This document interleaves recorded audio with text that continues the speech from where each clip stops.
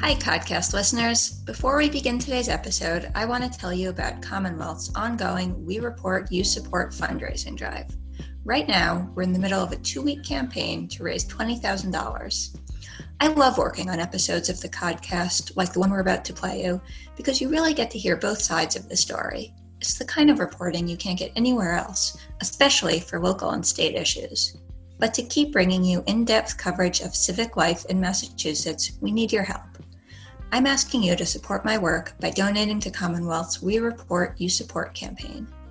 Donating is easy. Just go to commonwealthmagazine.org and click the donate button at the top of the page. Again, that's commonwealthmagazine.org, and you can't miss the bright red button. Thank you for supporting our reporting efforts. Now, the Codcast.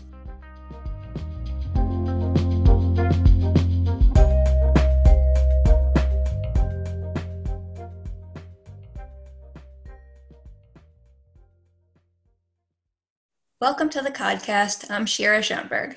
This November, voters will be asked on the ballot whether they want to update the state's right to repair law, which requires auto manufacturers to share the information needed to fix someone's car with private repair shops. I want to welcome my guests this week who are on opposing sides of the ballot question. Tommy Hickey is director of the Right to Repair Coalition, and Conor Yunits is a spokesman for the No on One campaign. Tommy, today, every car is equipped with a port where a mechanic can plug in and find out what's wrong with your car. The ballot question would require the sharing of additional information, specifically telematics, which is information transmitted through a wireless system. So what exactly is this telematic information that the independent repair shops are trying to get? Well, first of all, thank you for having me, Shira. Telematics is a unbelievable new technology. It is wireless communications. As you said, independent repair shops right now plug into OBD ports to diagnose cars. Well, now telematics is here, and telematics is wireless diagnostics and repair information, just as if you would plug into the OBD port. I always compare it to headphones. You have headphones that used to plug into a jack, and now my headphones are right here in my hand, and I don't have a wire dripping down getting in my way. There is a new, more efficient way to diagnose and repair a car. I think people thought you only needed a payphone and you only needed letters, and then the internet and email came out, and there's a more efficient way to do that. And remember what the 2013 Right to Repair law was. It was to give independent repair shops the same information as dealers for a level playing field, allowing consumers to get their car fixed where they want. Well, there's a new technology, an unregulated, unstandardized system of delivery, and we need the same information that dealers get so consumers can continue to get their cars fixed where they want.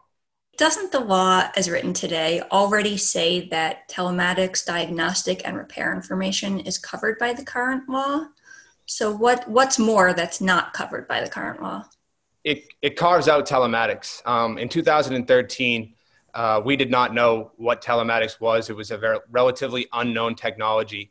And 7 years later, it's now in 90% of new cars. So they carved it out of the law, knowing, I think, where they were going with wireless diagnostics and repair information. And it is specifically carved out of the law. And if it was included in the 2013 Right to Repair law, A, we wouldn't be here. B, they would not be arguing against this. And C, would make no change to the law because it is just mechanical information necessary to diagnose, maintain, and repair the car as written. Conor, you've looked pretty closely at the language, and you've said that telematics are already covered in the current law, and that this ballot question will actually authorize access to additional information. What additional information will be authorized by this ballot question? Why is Tommy not telling us the whole story? Yeah, no, that's right, Shira. Tommy's correct in that there is language in there that excludes certain telematics information, things like navigation systems, which is GPS. But the law very specifically says that any information necessary to diagnose and repair a vehicle that is only shared telematically and is available to dealer repair shops must be shared with local repair shops. So telematics information parts of it are excluded from the law unless they're necessary for diagnosis and repair of vehicles. That is covered under the existing law. And what this would do, the question one would do, is expand the information available to not just local repair shops, but to any third parties well beyond what is needed to diagnose and repair a vehicle. So let me try to understand what type of situation we're talking about. I have a recent car. It's going to send out some notification when my brakes are about to fail. Right now, the dealer gets the information, the independent repair shop doesn't. Is that the kind of scenario that we're talking about, Tommy? That's correct. Actually, the car manufacturer is the only one who gets that, and they share it with dealers, obviously with franchise agreements in place. And the dealer is the only one that has access to the remote diagnostics. So they can then diagnose the car remotely, order a part, schedule a repair, and have direct contact with the consumer to get them in and out of the shop. An independent repair and the owner do not have direct access to remote diagnostics as the way the law is written right now. If that were true, independent repairers would be getting wireless information regarding remote diagnostics in new cars. There is no platform. If there were a platform and it's not standardized, remember what 2012 did. 2012 was a standardization. Prior to 2012, 26 different car manufacturers were having 26 different tools, 26 different repair codes, and were pricing independent repairers out of the market. Well, now we're back to pre-2012 with a wireless communication system that is unregulated, unstandardized, that independent repairers and owners do not have access to, and it's sent strictly to car manufacturers and their dealers. Conor, do you have a problem with that type of information being transmitted to the independent repair shops, or is your concern about some other scenario, about other information being transmitted? Well, I know that Tommy likes to quote a great statistic in that 75% of consumers will choose to get their vehicle fixed at a local repair shop. If that number is accurate, then I don't understand even remotely what the issue here is, because just because a dealership supposedly sends information to me saying that I may need a repair soon doesn't mean I need to go to that dealership to get that repair done. I can go to my mechanic, whatever mechanic I choose, and they'll have access to the information once they plug into the car. And if 75% of consumers want to do that, then 75% of consumers are going to do that. Nothing in this law prevents them from doing that. Nothing will prevent them from doing that if question 1 passes, because the existing law ensures that they have everything they need to diagnose and repair the vehicle. But you're right, that is not the information that we're concerned with. The Auto Care Association, which is one of the main 2 or 3 sponsors of Question 1, it's a group that Tommy has lobbied for on Beacon Hill for years. They were giving presentations all last fall, and they were showing mock-ups of what they want this app to look like, the Question 1 would create. And in that app, they clearly have location data, they have maps, they have behavioral data. So it goes well beyond mechanical data. Let's be honest here. The very group sponsoring this question is showing what they want the app to look like to their customers, and they're saying it's going to include location data and behavior data. So we can leave this mechanical nonsense out of this. And that is where the risk is. Real-time location data is never necessary to diagnose and repair a vehicle, and it will absolutely be a magnet for bad actors. So let's go into that a little bit, because Conor, your No on One campaign has produced this pretty scary ad. It shows a woman walking alone to her car in an isolated parking garage, and the ad warns that anyone, even a stalker, could access her information and determine where she is and if she's alone. How could sharing car repair data with an independent mechanic or with a consumer lead to this kind of stalker situation that your ad is envisioning? Sure. The ad is based on 2 things. It's based on testimony by the California Coalition Against Domestic Violence and Sexual Assault, which testified on a similar, less expansive proposal back in 2014 that was defeated. It's also based on testimony from Jane Doe, Inc., which is the Massachusetts Coalition Against Domestic Violence and Sexual Assault, which testified in Massachusetts earlier this year. And the primary concern is that GPS that this ballot question would create an app that connects to this open data platform that would include things like real-time location data. And with that information, people would be able to track an individual down, potentially take control of the vehicle, turn off the vehicle. Again, so these ads are based on testimony from domestic violence advocates, or domestic violence prevention advocates, rather. And it's just one of the many messages that we're sharing about Question 1, because there are a number of risks here. And Tommy, building on that question about risks, the National Highway Traffic Safety Administration actually wrote a letter to legislators detailing cybersecurity concerns about having a mobile app that can access this data, saying that can potentially be hacked. Tommy, given all these concerns, why is what you're proposing safe? Okay, well, there's a couple things that I'd like to address. The California piece of legislation that the car manufacturers love to point to was a whole different piece of legislation. First and foremost, it was 6 years ago. It was a broad piece of legislation, a dangerous piece of legislation that actually specified that it was about geolocation and third-party affiliates. And that is not this piece of legislation. This piece of legislation, and if you look at the Attorney General summary and the actual language in our ballot initiative, is about mechanical information necessary to diagnose, maintain, and repair the car. That is not GPS location. That is not personal information. In fact, you categorize information generated by a car as personal information and mechanical information. So this does not have any mention of that. The NHTSA group is a federal agency that took a position one day they released their letter and the report before they were supposed to meet with us. We know the car manufacturers are very strong in the federal government, the Trump administration. We know that they've tied this down for years in the federal government, and that's why we're here in Massachusetts. We did it in 2012, 86%. We plan on doing it again.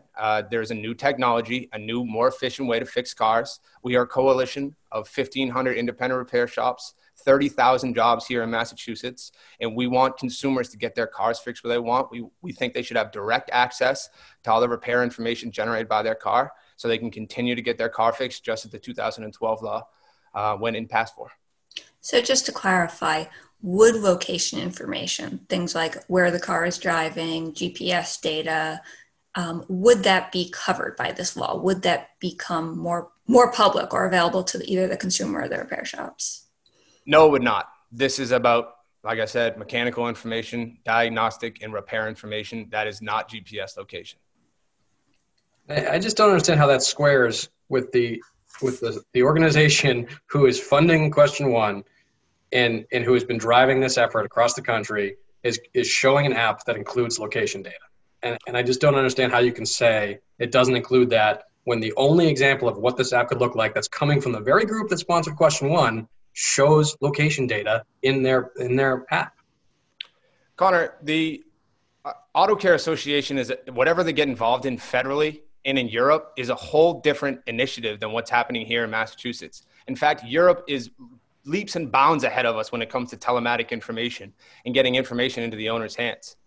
The Auto Care Association gets involved in a ton of federal issues and a ton of European issues that are not this ballot initiative. If you look at the framework of this ballot initiative, you will see this is not covering GPS location. You have not poked holes once in our actual ballot initiative and instead point to a California piece of legislation from 2014 and whatever the Auto Care Association, one group of our 1,500 independent repair shops, our 30,000 jobs. Excuse me. One group that provides the majority of your funding and who you've been a lobbyist for years. They represent 30,000 jobs here in Massachusetts. How many manufacturing jobs do you have here in Massachusetts, Connor? There are any number of jobs related to auto parts suppliers, auto dealerships throughout Massachusetts. I don't have the number handy, but it's absolutely ridiculous for you to claim that what the Auto Care Association is doing is not tied to this ballot question. I'm not talking about anything in Europe. I'm talking about presentations they were giving to customers in the United States last year. And this Massachusetts question is the only currently pending legislation that would deal with this proposed application. So just to step back a minute, to go into what both of you are referring to. You've been talking about funding, and I'll just clarify that. The Right to Repair campaign has been funded by about $9 million from national trade groups representing car repair shops, major auto parts chains, groups like AutoZone and O'Reilly. The No on One campaign has been funded by about $25 million from all the major auto manufacturing companies. So I will ask you both, given that this is clearly funded on both sides by national interests, why should Massachusetts voters care about it? Is there something that makes this issue uniquely specific to Massachusetts? I'll start with you, Tommy. Yeah, sure. We did it here in 2013. Massachusetts voters decided 86% that they wanted to get their cars fixed so they want. We are AutoZone. We are O'Reilly. We are your do-it-yourselves. We are your aftermarket association here. Like I said, there's 30,000 jobs here in Massachusetts that depend on this information and getting up-to-date information about car repairs. That's what we do as a coalition. And the car manufacturers have way more money than us. I think they have $30 million compared to our $10 million. We know they're going to outspend us. But we do believe that we have a great message, and we do believe that people continue to want to get their cars fixed what they want now and into the future. Connor? Yeah, and automakers, we've never hidden the fact that automakers are funding our effort, and why shouldn't they be? Automakers are not the ones proposing to change the law. The law works, and automakers are the only ones raising concerns for customers about the dangerous data privacy and cybersecurity risks presented by this question when it will do nothing to improve the repair experience. And I will add that there are clear national implications to this, just because if you look at what happened back up with our 2013 right to repair law, a year after that went into effect, the entire auto industry actually signed a memo committing auto manufacturers to meet the Massachusetts standards in all 50 states. Tommy, is it possible that if the Massachusetts ballot question passes, that there will be similar national implications this time around? Sure, I hope so. I hope that cars aren't created differently here in Massachusetts than they are. I think everyone who buys a car, obviously a car is one of the biggest purchases besides a house that people make, that they get all the information necessary to fix that car where they want. But for first and foremost, we worry about Massachusetts. I was born here. We have 30,000 jobs here that depend on this. And I hope people can continue to go to their local community shop that they've been going to for 30, 40, 50 years in the future. And Connor, is that a concern for auto manufacturers that they're essentially going to have to completely change the way they make cars nationwide should this ballot question pass? I think that's absolutely a concern. I also think it's a concern when claims are made like this will soon be the only way to get information, which is patently false because there are federal rules in both California and there are rules in both the federal government and California that require that OBD ports exist. It's not going away. I just want to call attention, speaking of the national level, and I just want to go back to the Auto Care Association, again, who's the lead funder of this. They gave a speech last fall when they introduced this effort, and they pointed out that, number one, auto manufacturers have nowhere near enough capacity to service the vehicles, and number two, that local repair shops outnumber auto dealership repair shops by roughly 15 to 1. So it's an absolutely outrageous claim to say that somehow, if question 1 doesn't pass, that local repair shops will be put out of business. It boggles the mind. There are 15 times more local repair shops than dealer repair shops. By their own admission, the funders of this campaign recognize that auto manufacturers do not have capacity to fix these cars nationally or locally. So whether or not question 1 passes, local repair shops are going to get access to the information. They are going to be able to service vehicles. Sure. If I could just point to that, he talks about how there are many more independent repair shops than dealerships. But if the dealerships got new, more efficient, better information to fix a car, they would have a monopoly over that information. So that is the exact problem, that there's less dealers than independent repairers. I was a hockey player growing up. If there was a brand new hockey stick and only one store sold that hockey stick, they could sell that for whatever they wanted. They could give that to whoever they wanted for however much they wanted. And that's the exact problem that we're facing here today. This is the exact same thing that happened in 2012. They said it couldn't be done. The 2012 law passed. There was a standardization across all makes and models for one tool, and that independent repairers were allowed to get the same information as dealerships. And that's what we're asking for here. There's a new wireless OBD port, wireless communications, a more efficient way to fix a car. And that's what we want, a level playing field. And more importantly, an owner getting direct access to their repair information so they can choose where that information goes. So is the reason that this is coming up today simply that the technology didn't exist when the original law was passed back in 2013? I believe it existed. It wasn't fully known. It wasn't in a lot of vehicles. 2013 was a different time. So we didn't know what telematics was or what it was capable of. It was a new technology. And honestly, we still don't know what it could be capable of. Technology, as you know, in everything, is evolving so quickly, and cars are now computers on wheels. Connor, you seem to be saying this is more than just a simple update. Again, is exactly right. This is not an update. There is no loophole here. Not only was telematics understood back in 2012, but there was actually the law was passed before the ballot question was even voted on that included language around telematics. That included the language in the 2013 law today. So this is not a new issue. This is something that was considered and included in legislation 8 years ago, 7 years ago in both bills. And again, it is not necessary for diagnose and repair the vehicle. And then what happened? What is the final law in the books? The one that includes telematics language. No, we don't. Entire graph about the only piece of legislation that didn't include telematics was the ballot question that you proposed. The language that was on the books before the ballot was voted on included a graph on telematics. The language that's on the books now includes a graph about telematics. The final law of the 2013 right to repair law does not have telematics included. I mean, Shira, you've seen the language. I've sent it to you. You know that that's not true. I mean, I believe that the language of the law does include some telematics that are required for diagnosing or repairing a car. It specifically excludes other forms of telematics. You actually look right after they give us telematics in the law, it actually excludes telematics. It was written in such a confusing and naive way that it was actually carved out of the law after it was given to us. We've obviously had multiple attorneys. The Attorney General has obviously looked at this and let this on the ballot initiative. If that were true, then this law would change nothing, right? This is all about mechanical information through telematics. So the car manufacturer should have no problem with this if it is already on the 2013 law. No, we can agree that this will change nothing about the repair experience. That's what I've been saying. It will change nothing for consumers because that information is already available to local repair shops. What it will change is the amount of data privacy risk and cybersecurity risk. For their repair information. For their GPS location data and any other, their two-way access to vehicles, the ability potentially to shut down vehicles that are driving, to take control of vehicles, all the things that NHTSA warned about in their letter. If the two of you can't even agree on what exactly this ballot question will do, how is a voter supposed to make this decision? Sure, that's a great point. That's why this question should not be on the ballot.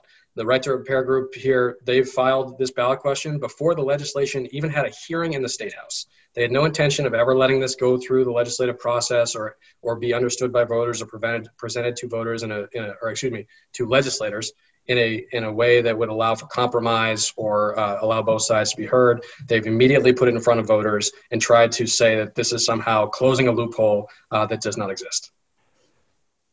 Conor, I know this is not your first ballot initiative, so you will know that you actually have to file to become a ballot question in August of 2019, and our hearing was in January of this past year. So you will know that you actually have to do that because you have to get the 84,000 signatures in the fall before the legislature takes it up. So I question your timeline there. We would very much like to get this done and not have to do this, but unfortunately, we're here, and we do believe that we have a great message, and we're polling higher than the car manufacturers because people know they want to get their cars fixed where they want. And why would you vote on the ballot initiative that takes away your own repair information and gives it to one entity that has a monetary interest in holding on to that and disseminating that information however they please? You both have referenced this California law. Are there any other states that have done what you're trying to do here in Massachusetts, covering telematics in a right to repair law? I do not believe so. No, not to my knowledge. And we were the first state, if you remember, Share, to do the 2013 right to repair law then. So we would be the natural state to update the law to cover a new technology. Conor, if this actually does pass, what's the next step? Would it be something that you anticipate opponents would challenge? Could this end up in the courts or the legislature again? That's well beyond my purview, Shira. My concern and my focus is in educating voters as much as possible between now and November 3rd on what this question actually means. So, final question. Tommy, give your final pitch to voters. Why should they vote in favor of this question? In 2012, Massachusetts voters voted 86% in favor of taking their car where they want. They wanted to go to their independent, their local shop. There's a new technology carved out of the law so that car manufacturers can continue to push people into dealerships. This 2020 ballot initiative closes that loophole and mandates that car manufacturers give owners of the car all the repair and diagnostic information generated by their car as to make sure the 2012 right to repair law remains intact and people can continue to get their cars fixed where they want. Conor, your closing pitch to voters. In 2013, the legislature passed and Governor Patrick signed a right to repair law that ensures that anyone can get their car fixed wherever they want. It ensures that local repair shops have access to any information they need to diagnose and repair a vehicle, including telematics info, if that's the only way they can get it. That will not change. No matter what happens with question one, people will always be able to get their car fixed wherever they want. What will change if question one passes is that your data, your personal information will be more at risk. Potentially access to your vehicle could be at risk. This is a bad idea. It's completely unnecessary, and voters should vote no. And you can read more on commonwealthmagazine.org. Tommy Hickey, director of the Right to Repair Coalition, and Conor Yunits, spokesman for the No on One campaign, thank you for joining me on the Codcast. Thank you, Shira. Thank you, Shira.